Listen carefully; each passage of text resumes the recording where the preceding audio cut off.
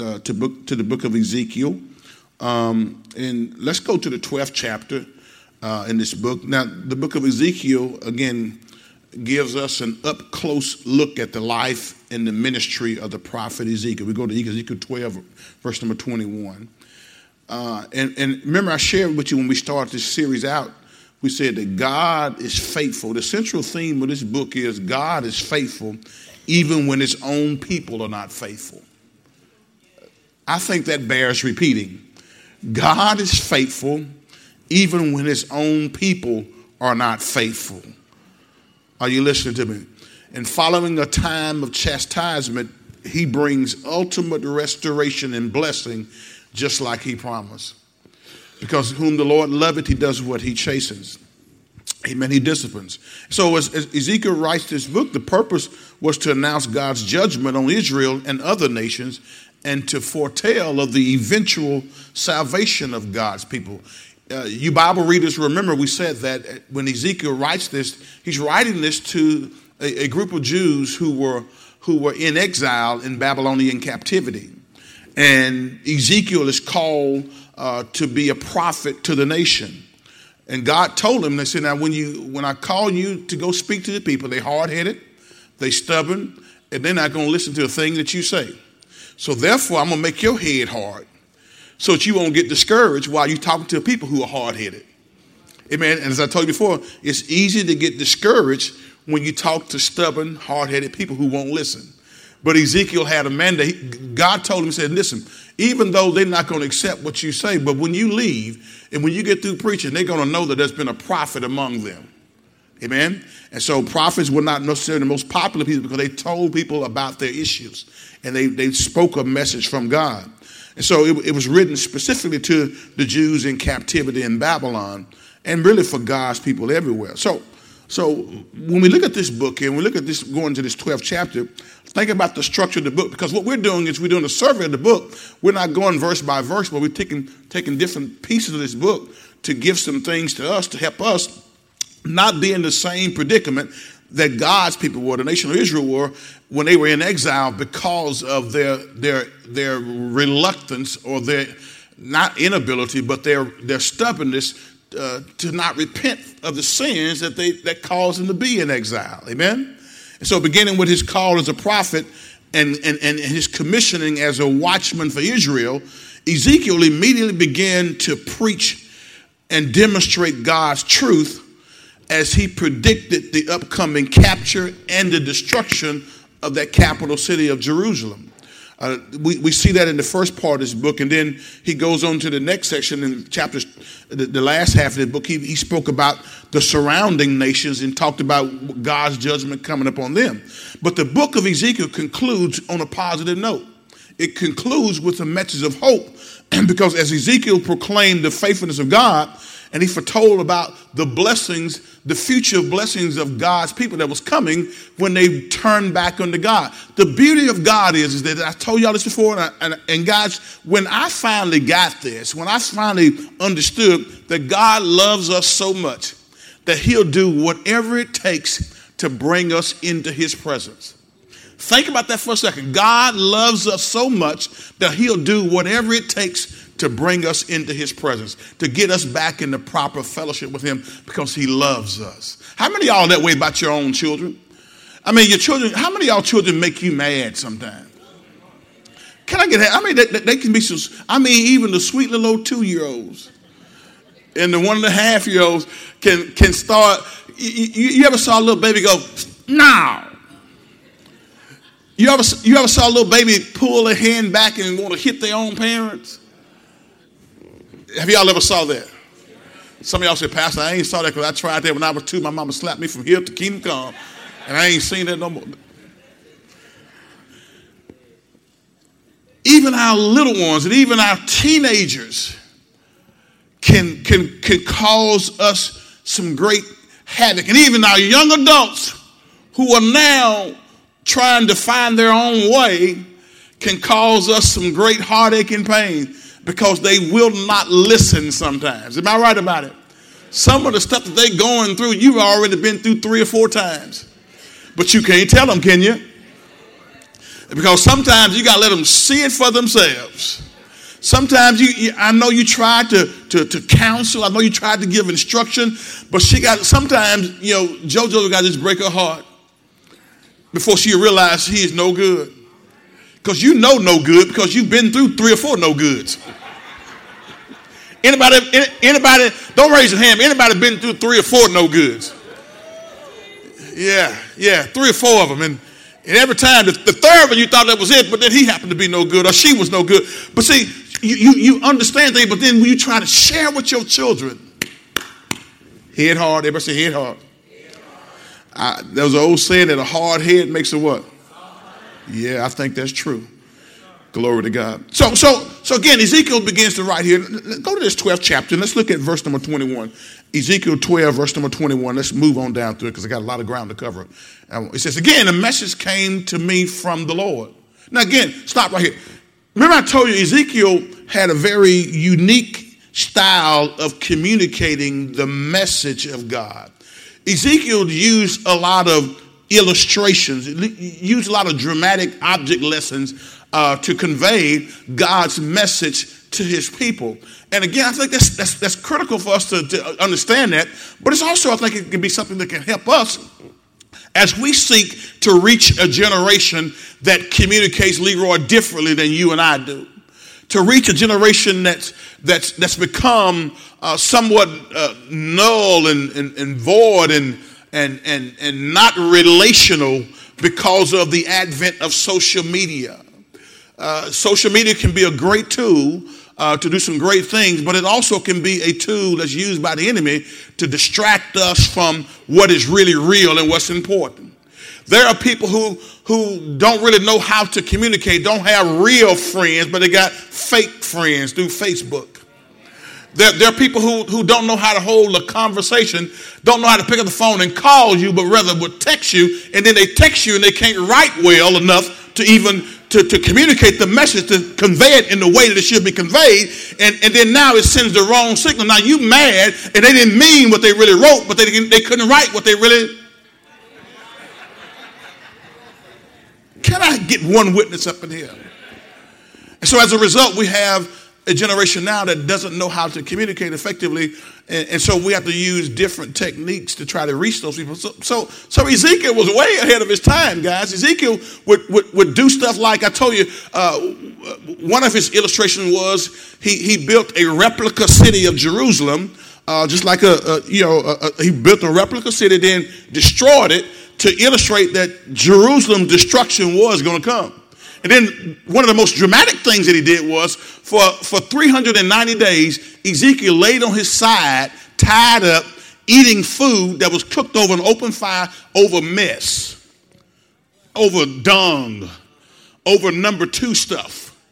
He ate food that was cooked over poop in order to illustrate how the sins of God's people was affecting, amen, that taste in God's mouth toward them. He was illustrating that you're going to have a hard time, amen, when God's judgment comes if you do not repent. So look at this text. It says, again, a message came from me, from the Lord. So Ezekiel had this unique way of communicating. I think that there are some times that we got to adjust our way of communicating with this generation. We got to reach our young people a little bit differently. Same message, but different method. Everybody say same message. Say don't change the message, but you have to change the method. Okay? Because some of y'all grew up in an era where mama said, if I say it, you better not do it. And that's all it took, wasn't it? All it took was one look from mama or daddy. Huh? But now you look at your children and look at you.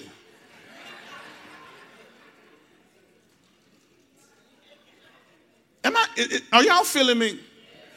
And so God loves us, and so he used this man here he loves us and he loves his people, Israel. And so he used Ezekiel with this unique way of communicating. He did some other things that if you go through and read the book, you'll just say, man, Ezekiel he had a unique way of communicating to get the messages of God out. But the text says, again, a message came to me from the Lord. Verse number 22. Son of man, you've heard that proverb they quote in Israel. Time passes and prophecies come to nothing. All right? You heard that, right? So verse 23, let's read. It says, tell the people, this is what the sovereign Lord says. I will put an end to this proverb, and you will soon stop quoting it.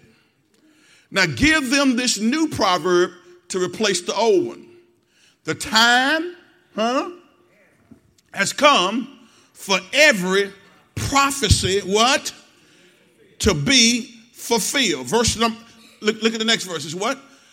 There will be no more false visions and flattering predictions in Israel. Let's read.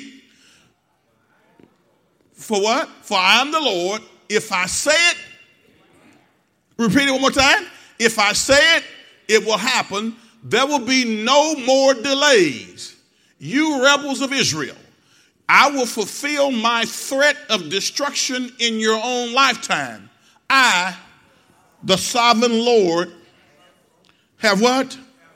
I, the sovereign Lord, have spoken. Now again, let's go back up here to, if you will, to that 21st verse, because listen to what he tells them, because they were continually to quote this proverb, and we're going to see here that I think when we go to the book of 2 Peter, we're going to see a similar mindset that's among Christendom and among the world today.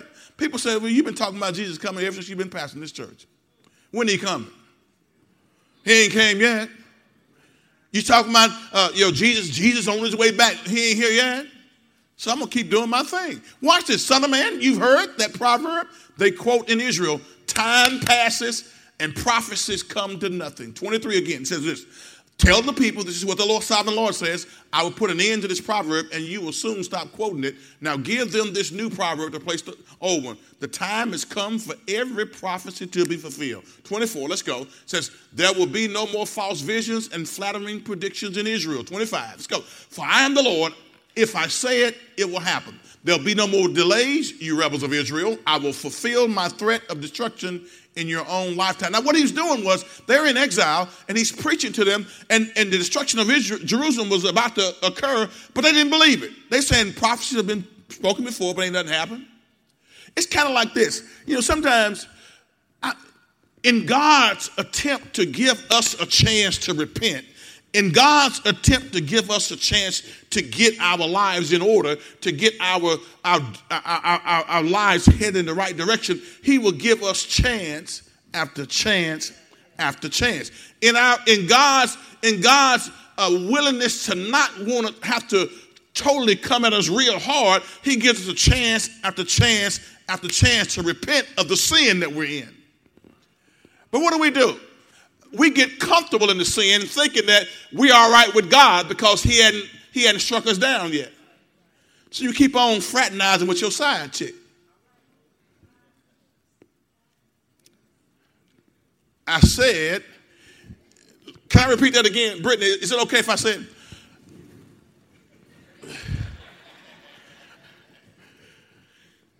it? You keep on fraternizing with your side chick, and you married.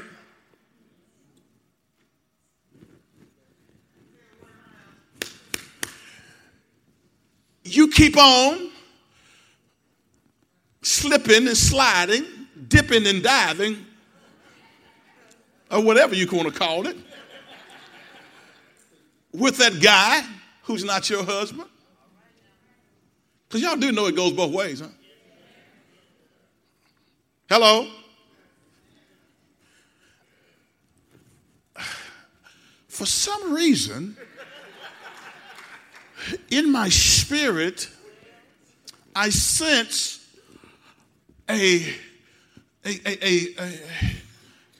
somewhat of a coolness in this place, and I sense that somebody's got a side dude and a side chick, and you passing it off as just friendship when it's more than friendship.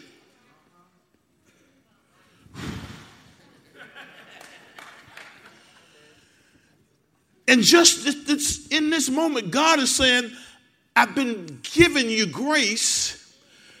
I've been showing you mercy. hoping that you will get out of what you're into, but you've become hardened in what you're into, thinking that you got one more chance. You can go back just one more time. And you're just going to go over there one more time. And that's going to be the last time. But it's been a year since you said it was going to be the last time. And what God is saying is that I love you enough because my grace and mercy in me allowing you to turn away from it hadn't happened. So what I'm going to have to do to get you out of it, because I love you enough, I don't want you to stay in it, but the only way you're going to get out of it is if it gets exposed. Because Pastor Adams told you 2 years ago about that side chick, but you stayed with her. And so since you didn't release it, I'm going to have to pull it off.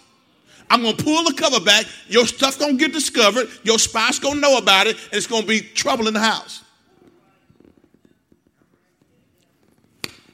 Because I love you too much to leave you in your mess.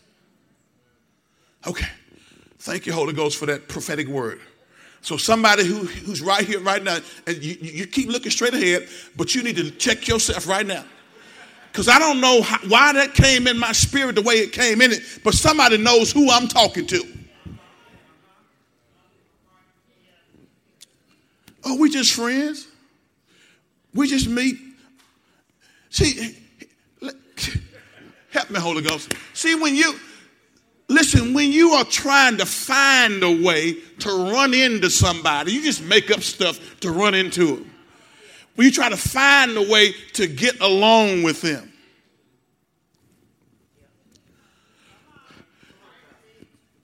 Somebody's on the verge to going where somebody else already been because you're trying to figure out a way to have a reason to go talk to this person.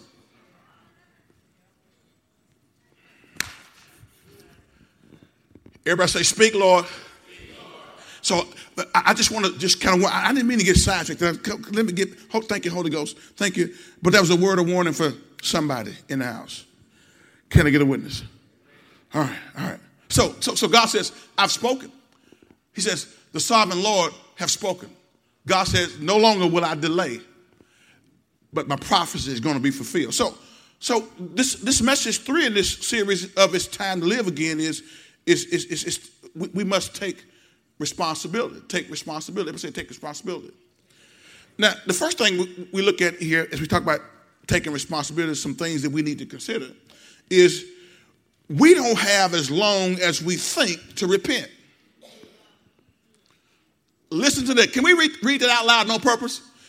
Let's go. It says, some of y'all that say, what? We don't have as long as we think to repent.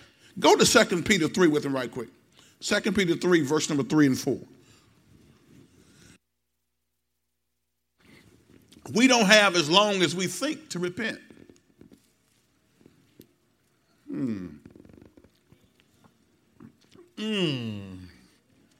Y'all, that's in my spirit.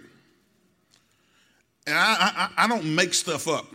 When God drops something in my spirit, I know it's the Holy Ghost. And I can sense it. And so that particular, and to somebody else is something else. Because every sin ain't adultery, every sin ain't fornication. There's some other stuff that's going on the inside of us that if we're going to live again, if we're going to be vibrant in our Christian life, if we're going to have that abundant life that Jesus talked about in John 10 and 10, we're going to have to bring back to life the God's word in that area where we've allowed his word to die. Remember the dry bone scenario? The dry bone scenario talked about the dry bone. Can they live? I'm going to say like Ezekiel, they can live. You know, Lord, they can live again if you and I will repent from our sin. Okay? Everybody with me? Now watch this. We don't have as long as we think to repent. That's the oldest trick in the book that the devil gives us. But you got a little more time. Just hang in there. You know, I know Pastor's been preaching about this. He's been preaching about not doing this, not doing that. And, but you know, you and God understands you. You know, you repented. You repented. You repented.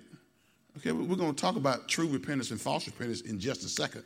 Because sometimes we think we repented, we really haven't repented. We just in self-deception. We'll see the difference. Look, it says, most importantly, I want to remind you that in the last days, scoffers will come mocking the truth and following their own desires. That's what the text says. They will say, what happened to the promise that Jesus is coming again? From before the times of our ancestors, everything has remained the same since the world was created. Look at the next verse. Let's read it.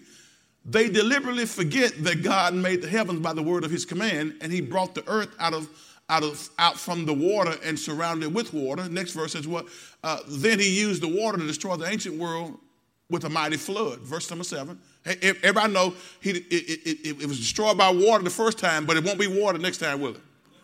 What's the sign of that covenant? The rainbow. God put a rainbow in the sky. And it looks like the sun. Oh, y'all don't know anything about that. Okay. All right.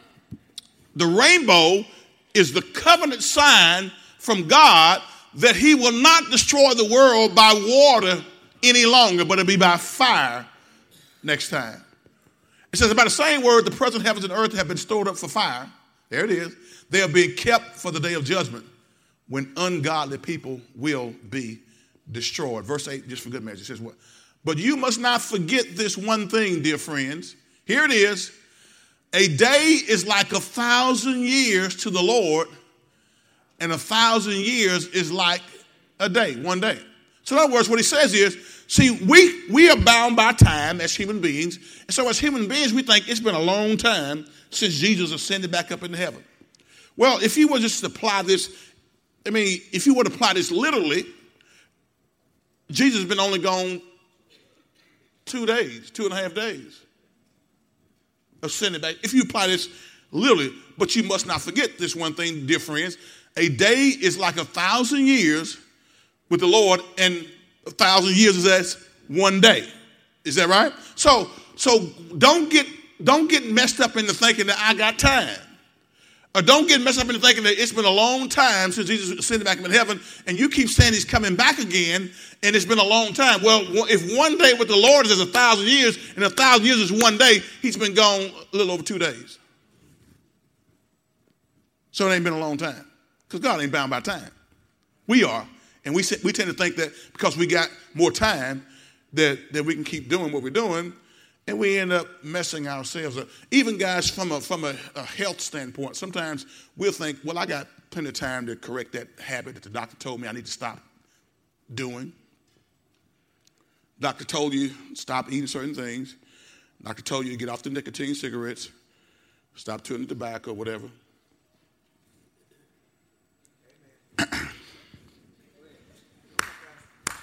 It's not good for you. It's destroying your body. And you say something like this. Well, everybody got to die of something. Well, that's true, but it ain't got to be next week. It don't have to be as painful as some pain comes when stuff that there's some stuff we could prevent. Just as a note, just to us from a cultural standpoint, do you not realize that when you look at health statistics and trends, and you in the medical field help me out this, we have a high percentage of people of our ethnic origin who have diabetes. Is that correct? Do you not realize that whenever it's diagnosed that you are diabetic, on the verge of being diabetic, that you could change that by doing what? Changing your diet. Can I get a witness up in here? Now, Sister Thomas, you direct a dialysis clinic, and you see a lot of different patients come in there. And probably a good percentage, if I'm a bed man, of African American descent. Am I right about it? Okay. So if we could change those health outcomes by changing what we eat, and in turn help our families not be put in the position to where they're dealing with something that could have been preventable. I'm not talking about something that maybe it was hereditary or something. But I'm talking about you could have changed it had you changed your diet. I know this don't sound like Bible preaching right now, but it's good for what ails us. And so we have to learn how to, not wait and say, well, I will do that next time. It's Christmas coming up, but I'm going to start that, eating right in the...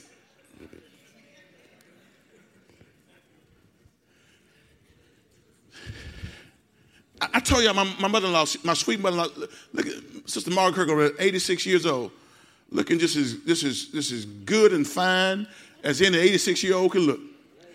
She was a diabetic, having taken insulin shots every day. And then when she started moderating the eating and doing some other things, and now she went there and the doctor took her off of insulin altogether.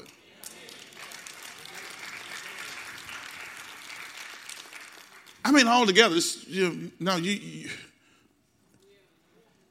should buy orange juice because we bought orange juice so that whenever her sugar dropped, we want to make sure we had enough orange juice. So we have to give her some orange juice to try to get that sugar up, because if you stay low too long, you can go into a diabetic coma. And there have been times when we would come in and she was sweating and had basically passed out. But you know what now? We bought a bunch of orange juice, and that orange juice just stays in the house now. You know why? Because she's not having those issues any longer, because she made a course correction. Thank you, Holy Ghost. God says that even in our spiritual life, there are some things that we're suffering with. There are some things that we're bound by. There are some things that are dead in our life that could be corrected if we just start doing what the book told us to do. Everybody say it's time to repent. Now watch this. Let me get back. We don't have as long as we think to repent. So Pastor, what are the requirements of repentance? Well, repentance, which leads to restoration, is the goal of every legitimate confrontation that we have in our life. When we confront issues, when we confront situations, when we even confront people in our lives. Repentance, which leads to restoration, is the goal of every confrontation that we have. So how many of y'all will admit there's some things in your own individual life, like I have in my life, that I need to confront? Confrontation is not always about confronting a person. A lot of times it's about confronting ourselves and where we are and what's going on in our own lives. Amen? And so, many times as believers, if we are not careful, we'll look for more convenient time next year, next month, in which to repent of past wrongs and that we've engaged in, to stop doing some things that we know that are detrimental to our health and to our spiritual well-being. And we'll even deny our guilt rather than dealing with it. We'll even rationalize it away. Oh, it's not that bad.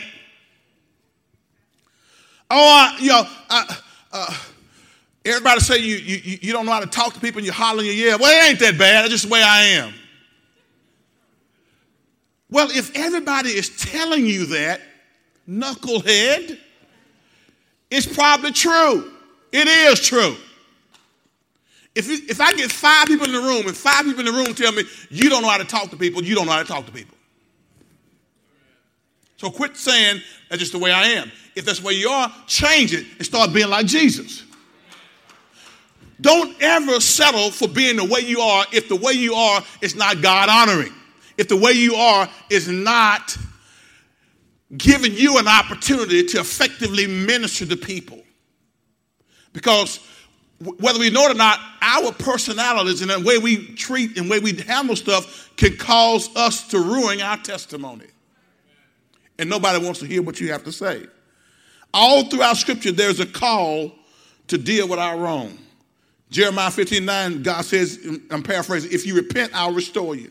Ezekiel 19:32, he says, repent and live. So in your outline, I just put the bullet point there, false repentance versus true repentance. False repentance is when you say that you ain't going to do it no more, but you go back and do it again. How many of y'all, when y'all in college, you got drunk, and then you said, I ain't going to get drunk no more? Don't raise your hand. I just need some of our young people to hear that some of your older people aren't where you haven't always been where you are now. How many of you did some stuff over the weekend and you said that I'm not going to do that anymore, but you find yourself doing it over and over again? You had that false repentance. You said it when you were feeling bad, and when you had messed up royally, and when your girlfriend was mad at you, when your boyfriend was saying he's going to leave you, you were repenting for that moment. But then again, you did the same thing over and over and over again. Scripture says this. True repentance is this. It says, true repentance is godly sorrow. Godly sorrow, it says, brings repentance that leads to salvation and leads no regret. See, false repentance is when I say I'm sorry, that I repent and I'm turned away from that, but we go back and do the same thing. That's how you can tell it's false. True repentance is when you turn away from it and you go in a different direction. And so, sorrow that's fake won't change a person's life. Can I say it again? Sorrow that's fake won't change your life. You keep doing the same thing. It's focused more on the consequences than on the act itself. That fake sorrow. Everybody say fake sorrow. Godly sorrow, on the other hand, begins in the innermost part of our hearts, and it causes us to mourn the wrong itself and not just the consequences. Most people are sorry they got caught. That's why they do it again. But when you become godly sorrowful, when you become sorry, when it basically just mourns you, or you're in a position where you are sorry that you hurt the heart of God, then that's when you come to the fact that, hey, listen, what I did broke the heart of God, and that crushes me. True repentance requires a change. In true repentance, you have to recognize that I broke the heart of God. I broke God's heart by doing what I did. And it's not so much the consequence that you're sorry about, but you're sorry about the fact that you broke the heart of God. So true repentance requires that wrongs have to be corrected and relationships have to be restored. True repentance, amen? True repentance, amen, will bring you to a point to where you recognize that ultimately God has been offended by your behavior and your attitude. When we realize that God has been offended by our behavior and our attitude, and it hurts our heart that we hurt the heart of God, then that's when we will turn from that thing that we find ourselves engulfed in. Because we need to live again, y'all. And sometimes we are dead when it comes to spiritual things because we have not actually confronted the issue truthfully. We have not confronted the situation truthfully. We have not confronted the person truthfully and honestly. Well, look at your outline. Look at your outline. Because when it comes to confronting issues, situations, and people, there's some things that we have to make sure that we put in place so that we can be effective in having true repentance. Well, even before you get to this point, before you confront anything, you need to examine yourself first. Everybody say, examine myself. All right. So if I'm going to operate in true repentance, because that's what God was trying to get his people to do in exile in Babylon, is to see themselves. If you don't see yourself first, if you don't examine yourself first, and before you go pointing the finger at somebody else, because we're good at that, right? It's your fault. You're the reason why we're in this position. Well, what about your part in this thing? We always point at others, and when we get into discussions or we confront an issue with the person who we're in covenant relationship with or who we're working with, we always point at the other person first. But I want to challenge you to, first of all, examine yourself. Look at yourself and say, was my motive right? Was my heart in the right place? Did I truly try to do what I know what God's word told me to do? Or did I escalate the situation by raising my voice? How many of y'all have ever been offended by the way someone said something to you, and somewhere deep down inside you said, I am not the one? Anybody? And instead of, I know if you're married, you've done this. If you've been married past 4 months, you've done this. Huh? Now think about this for a second. The one who you love, the one who you say, who you said, I'm not sure if you're still saying it now, who you said you're going to love, honor, and cherish for better or worse, for sickness and health and all that, to death do your part. Death ain't came, but you're trying to part. Now, I understand stuff happens. I understand that sin can creep in and cause some things. Again, if you've been divorced, I'm not picking at you. Because sin happens, and we have divorce in the world because of what? Sin. But what I'm trying to illustrate to you is that a lot of times we will point at the other person and never really examine ourselves. And so when that person says something to us, immediately we go into that mode, I'm not the one. And the person who you love, the person who you came down the aisle and entered into a covenant relationship with, is now saying something to you. And now you, because you're not examining yourself first, you will immediately snap back. I need to see the hands of everybody who snapped back before. Okay, let's see your hand. Let's be honest. See, all of us in here probably have had situations where we didn't follow the word of God. We didn't follow God's advice. Proverbs 15:1 says, a soft answer does what? Turns away wrath, but grievous words. So if somebody comes at you hard, give me an example of a grievous word. Somebody help me. Oh, y'all can't say it? Y'all can't say it? What's a grievous word? If somebody come at you yelling and hollering, you make me sick. You blank, and I wish I had never married you, blank, and I'm going back to my mama's house, blah, blah, blah. So what's a grievous word? Okay, I wish I hadn't married you too. Everybody say grievous? Yeah, just them. Thank you, Katie. I appreciate that, brother. Nobody else will step up and say anything. But we got to examine ourselves. Now, so if we're going to confront, in order to have repentance, which will lead to restoration, some things we got to consider when we're dealing with issues. Watch these right quick. I'm going to just give them to you real quick and we're going to move on, okay? Because ultimately, godly sorrow brings remorse because it recognizes that ultimately God has been offended by our behavior and our attitudes. So principle number one for effective confrontation, first thing is if you're in a relationship with somebody, number one, sometimes you need to overlook minor issues. In every relationship, you're going to experience several things that may irritate you. Okay? And most of these are minor issues which should be overlooked. Now, when I say that, I'm not talking about, let it build up to become a big issue, but I'm talking about minor stuff like, I'll share this with you. Maria's not here right now. She may be in the back. I don't know if she made it yet. But Maria used to have a problem with the way I folded the towels and put them in the pantry. Okay? Now, when I say she had an issue with it, Monica, she had an issue with it. It would, in other words, when you fold a towel, if the towel has that line on it or whatever, either you fold it with a smooth side that's showing or the side with the line on it, Kiara, okay? So I'm just want to talk to you, baby, because, in a few days, you're going to get married. I want you to you and Trey to do this right way, okay? So you have to handle it right way. I don't want you in there fussing because the towel is turned the right way. Okay, thank you, baby. All right, I know you since you were born, okay? So, all right.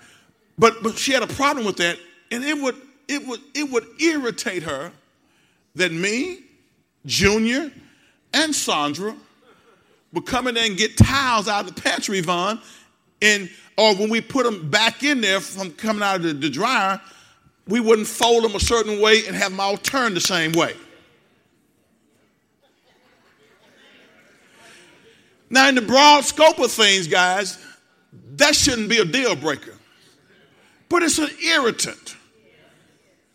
And so finally, this has been about, I promise it's been about at least 10 years ago. 10 years ago, all of a sudden, she says, that ain't a battle worth fighting. I've tried for 23 years, and you still not, fold them exactly the way I want them folded. So that's not a deal breaker. It's in the cabinet anyhow. Nobody from outside is coming to see it. Come on, now think about it. It's in our master bathroom, so nobody's going to see how it folded in there except the ones who getting it out. So she said, I'm not going to die on that hill. You can turn the towels any way you want to turn them. And guess what? We got peace when it comes to the bathroom towels. Because that's in the broad scope of things, God, that's a minor issue. I know y'all said, well, you preach, you telling about her stuff. What about your stuff, Pastor? I got the mic. Now, I'm sure that she will gladly tell you there's some things that I do that probably irritate. Well, that was one of the things that irritated her. But, there's some things that I had to get over too that was not important, that I was grinding on and making a big issue out of it when it really wasn't a big issue. Okay? So all of y'all got stuff. And it may not be towels, but it's something else. Some of y'all don't like the way they park the car. You want it parked backwards every time. So when you come out the driveway, you can just pull right out. Turn that car back. Is it really going to cause that big of a deal?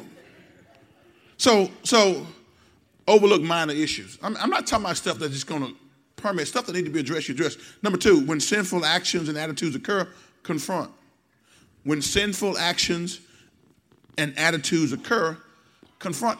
The term confront is not a negative term. What I'm saying is address the issue. Most Christians don't address issues, and so as a result, you let it hide beneath the surface, and you become bitter and angry because you didn't have the courage to address it when it happened. To talk about it. Confront means to talk about it. It don't mean be angry and you're going to tell them like it is. No, you just go and you deal with the issue. Especially if it's a moral issue, if it's a biblical issue, right or wrong, you got to talk about that. Hello? All right, watch this. Go to Proverbs 27 with me right quick. Come on, y'all. Proverbs 27, verse 5 and 6. Let's read it right quick. It says, an open rebuke is better than hidden love, than secret love, the KJV says. Verse number 6 says what? Wounds from a sincere friend are better than many kisses from an enemy. Y'all have heard us say this over and over again. So it's real important that in relationships, we have relational issues on all different levels, whether it's our covenant marriage relationship, whether it's a church member to church member relationship, whether it's a coworker to coworker relationship, parent-child relationship. We have these relational issues that have to be talked about. But when sinful actions and attitudes occur, you got to confront that stuff. You got to talk about it. And don't let it just pass by. Come on. Most of us are in a pickle or in a state of confusion and frustration because we don't know how to confront stuff. We don't know how to talk about stuff when it occurs. And we just let it slide and let it build up and bubble beneath the surface. And as a result, we end up sometimes being in a situation where we can't truly repent and forgive because we haven't addressed the issue. Third thing we need to be mindful of is communicate how much you care about the other person before you start to confront.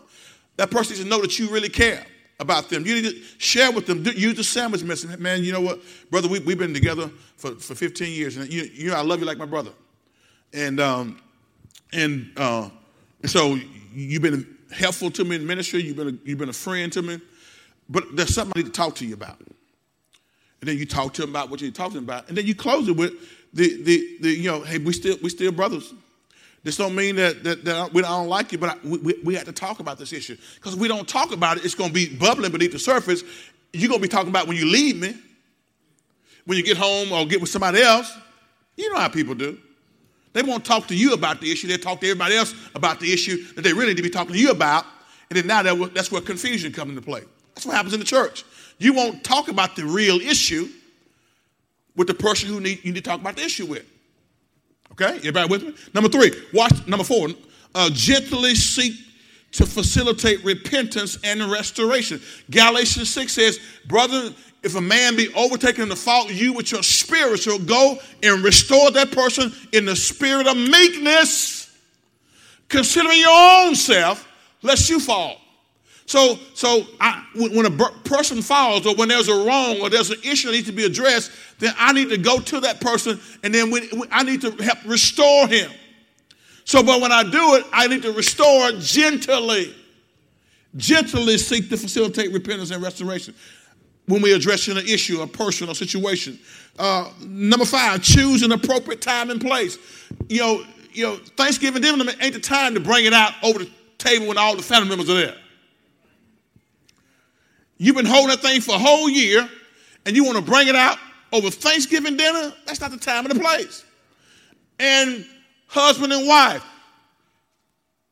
in front of your children, it's never the time or place for you to start arguing and acting a fool like you don't know Jesus. You don't realize that's why some of your kids are messed up today. Dealing with stuff at 40 and 50 years old because they saw y'all fussing and fighting.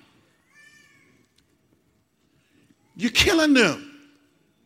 You're messing them up. You're disrupting their flow and their way of thinking because you, who are the adult in the room, didn't take your disagreement to the back and talk it through like a Christian should do.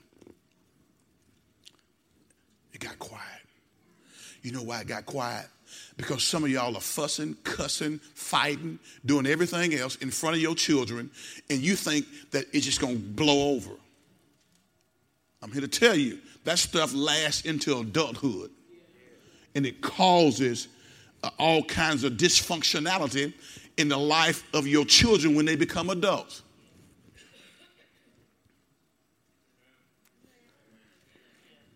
Hello? And it's your fault. Because you didn't have enough spiritual wherewithal to handle it the way God said handle it. You told them to go to the room, but you were cussing and fussing and fighting in the other room and about to tear the room up. Christians, hear me carefully. Christians should never be engaged in domestic violence.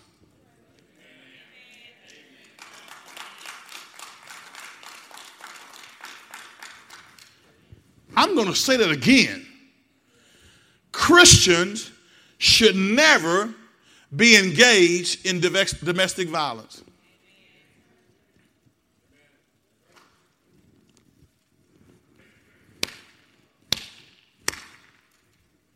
That's for somebody.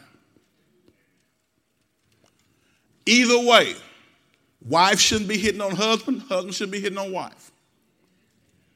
But particularly husband hitting on wives. Shouldn't occur. Hello? Hello? Shouldn't occur. Sinful. Needs to be confronted. Choose an appropriate time and place. Number 6, raise issues, not voices. Everybody say raise issues, not voices. Talking about confronting issues so we can properly repent and get the situation right. Amen. Stick with the issues as unemotionally as possible. And I know we're emotional beings. Sometimes we have to cool down before we can talk about something. And it's okay to say, listen, baby, I want to deal with this, but right now I can't deal with it because if I say something now, it's going to come out the wrong way. Just give me a little time. Let me pray through it. Let me get my mind right. And I promise you we'll discuss it and we'll talk about it. Now we're going to talk about it right now. Why ain't you something, you little self? What's your little self? Can't you respect that? That someone is trying to be biblical with you? I want to talk about it right now. That's your little selfish self. You go into your prayer closet and both of y'all pray before you come and discuss the issue. But you got to get emotionally, calm down. Okay? And don't bring in all this old baggage from 5 years ago. Deal with the issue. Deal with the issue at hand. And so that way you can find strength to attack the problem and not each other. The problem that we have a lot of times is we start attacking the other person rather than attacking the issue. Number 7, give specific examples of the wrong that's being addressed. Don't just be general and talk, well, you always. Or you never. No, what are you specifically dealing with? Let's talk about that. Amen? Strive to give the benefit of the doubt. Your goal is not to win, it's to resolve the conflict. It's to resolve the conflict. Amen? Above all, pray. Everybody say above all, pray. Say above all, pray. See, the folks in Ezekiel's day were in a position where they had disregarded God's plan. They had disregarded God's word, and they were in a position where they were not doing self-examination. God wants us to repent and turn back to him. Now go to the second point of your outline. Okay? So there's a difference between true repentance, amen, and false repentance. True repentance will result in a change of direction, a change of action. Can I get a witness? All right. Number two, everyone is personally responsible for his or her own sins. Go to Ezekiel 18. In other words, I can't put my sin on you, and you can't put your sin on me. Are y'all with me? In other words, I can't get to the point to where I think that God is not going to judge me based on what I did, but he's going to give me a pass because you did something that, quote, made me sin. No, you didn't make me sin. I sinned because sin was in my heart. Watch this. Ezekiel 18 and 20 says, well, the person who sins is the one who will die. The child will not be punished for the parent's sins, and the parent will not be punished for the child's sins. Righteous people will be rewarded for their own righteous behavior, and wicked people will be punished for their own wickedness. Are y'all listening to me there? Go to Romans 14 and 12 with me right quick. Romans 14 and 12. So everyone is personally responsible for his or her own sins. In other words, if I do something wrong, I can't blame Maria for the wrong that I did. Okay? And she can't blame me.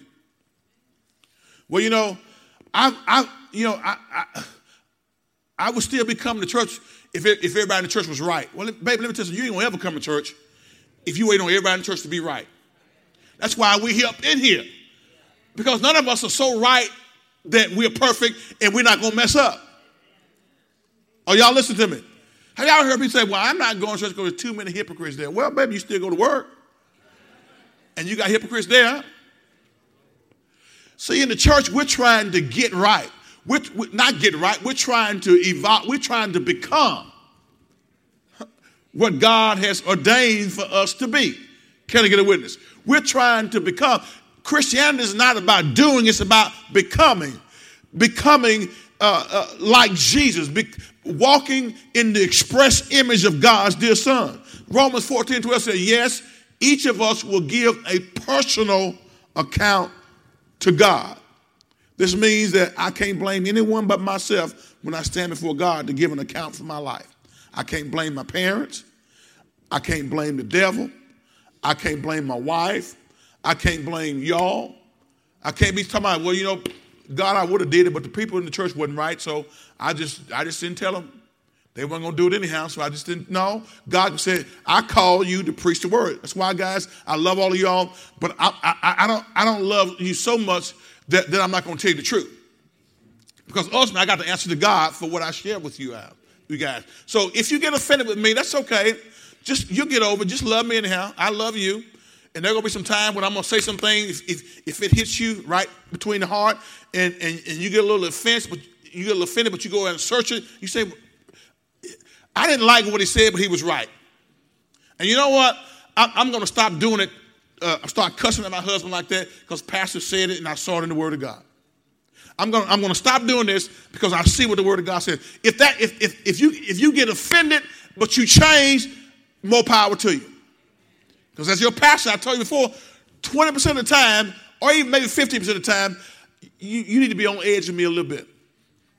Because I'm going to be sharing some things that hits you, and you're going to think I know it, but I don't know it, but the Holy Spirit told me, but you're going to think I know it, or you're going to think your spouse told me, and so now all of a sudden you're going to be offended with me. But if you get offended and you see that I'm right and you change, more power to you. Stay offended for that little while. Amen? All right. Yes, each of us will give a personal account to God. Y'all know I love y'all, don't you? And y'all know that when you get mad at me or you get upset because I said something and then you and your wife go home and argue about it. But if y'all will look in the book, because I promise you, I'm not going to tell you something that's not in the book. Amen? I'm not going to tell you something that goes against God's principle and his word. So when you look in the book and find it and you say, that's what pastor was talking about, I got to change that. That's what I'm after. I don't want you to come listen to me and say, oh, that was a good sermon, and you go and keep doing the same thing. As your pastor, I want to see the word of God take root. Okay. Number 3, Satan is a powerful fallen angel who seeks to take us out. He's trying to take all of us out. Go to Ezekiel 28 with me right quick. I was talking to a brother the other day. He says, in our particular church, we don't talk much about Satan or the devil. He says, as a matter of fact, they don't preach about him very much at all. Well, guys, and when we were talking, we both said that the devil is a real being. He was a fallen angel who's here on the earth to try to wreak havoc and to steal God's glory and to make life tough for us. But we, as a body of believers, have the opportunity to recognize that he is real and that we got spiritual weapons to help us attack him. Watch this. Then this further message came to me from the Lord. Verse number 12. Son of man, sing this funeral song for the king of Tyre. Give him this message from the sovereign Lord. You were the model of perfection, full of wisdom and exquisite in beauty. Verse number 13. You were in Eden, the Garden of Eden. Your clothing was adorned with every precious stone, red carnelian, pale green peridot, white moonstone, blue-green beryl, onyx, green jasper, and blue lapis lazuli, turquoise, and emerald, all beautifully crafted for you and set in the finest gold. They were given to you on the day you were created. Now watch this. I ordained and anointed you as the mighty angelic guardian. You had access to the holy mountain of God and walked among the stones of fire. 15, you were blameless in all you did from the day you were created until the day evil was found in you. He's describing Satan's beauty before the fall. Watch this. Next verse. Your rich commerce led you to violence and you sinned. So I banished you in disgrace from the mountain of God. I expelled you, O mighty guardian, from your place among the stones of fire. Next verse says what? Your heart was filled with pride because of all your beauty. You got to watch out when you think you look good. Amen. Your wisdom was corrupted by your love of splendor. So I threw you to the ground and exposed you to the curious gaze of kings. 18, that's the last one. You defiled your sanctuaries with your many sins and your dishonest trade. So I brought fire out from within you and it consumed you. I reduced you to ashes on the ground in the sight of all who were watching. Satan was kicked out of heaven because he got prideful because of his beauty, and he wanted the glory that belonged only to God. So we're fighting against a real enemy who has demonic spirits who are on assignment to disrupt your life. But God loves you, and he gives you the power to overcome every tactic and strategy of the enemy. Last point we're going to go over. God, in his great patience, pleads for the wicked to repent. He doesn't want them to perish. Ezekiel 33:11, last verse. God, in his infinite love and wisdom for us, in his great patience, he pleads with the wicked to repent. He doesn't want anybody to perish. God don't want anybody to go to hell. Look at verse 11. As surely as I live, says the sovereign Lord, I take no pleasure in the death of the wicked people. I only want them to turn from their wicked ways so they can live. We're trying to say it's time to live again. There are some folks who never really lived because they've been dead spiritually. I only want them to turn from their wicked ways so they can live. Turn from your wickedness, O people of Israel. Why should you die? So God desires for each one of us to turn so that we can live. That was his desire for the people in the book of Ezekiel. So 4 things real quickly. Go over our 4 points and we finish. We got to take responsibility. Number 1, we said what? We don't have as long as we think to repent. We don't.